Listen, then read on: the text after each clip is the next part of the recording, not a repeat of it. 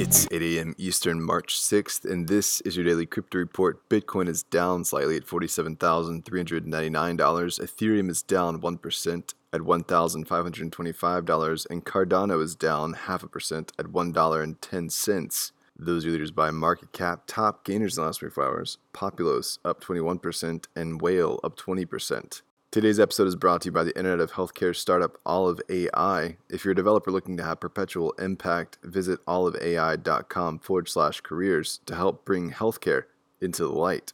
Well, businessman and crypto's eccentric uncle, John McAfee, has been charged with conspiracy to commit fraud and money laundering. McAfee and his bodyguard, Jimmy Gale Watson Jr., are accused of shilling on McAfee's Twitter with the pumps, making the pair $2 million. McAfee is being detained in Spain on different charges related to not reporting taxes from 2014 to 2018, charges which he denies. Apparently, his bodyguard was arrested in Texas on Thursday. The two apparently collected fees for promoting the various cryptos. Well, BitGo is set to provide New York State clients with crypto custody services. They become the latest firm to earn a trust license from the New York Department of Financial Services. BitGo has been a qualified custodian via the South Dakota Division of Banking for some time, but have now been approved in New York.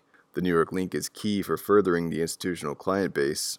In their announcement, the company said New York-based financial institutions are critical for the accelerated adoption and acceptance of digital assets, and BitGo has received tremendous interest from institutional investors in the state for its products and services from banks, pension funds, hedge funds, and other fiduciaries. Well, Ripple is working to pivot private ledger to central bank digital currencies. The CBDC ledger will aim to move money at low cost and with the speed and volume demanded by central banks while also meeting their standards of security. Ripple has identified the market of around 80% of central banks seeking to launch a CBDC. And finally, the Swedish fraudster Roger Nils Jones Carlson has pled guilty to charges of securities fraud, wire fraud, and money laundering that pulled more than $16 million in crypto from 3,500 victims between November 2012 and June 2019. Carlson was arrested in Thailand in 2019 and is facing charges up to 20 years. That's all for us today. Visit us at dailycryptoreport.io for sources and links. Find us on social media at @Flash Briefing and listen to us everywhere else you podcast under Daily Crypto Report.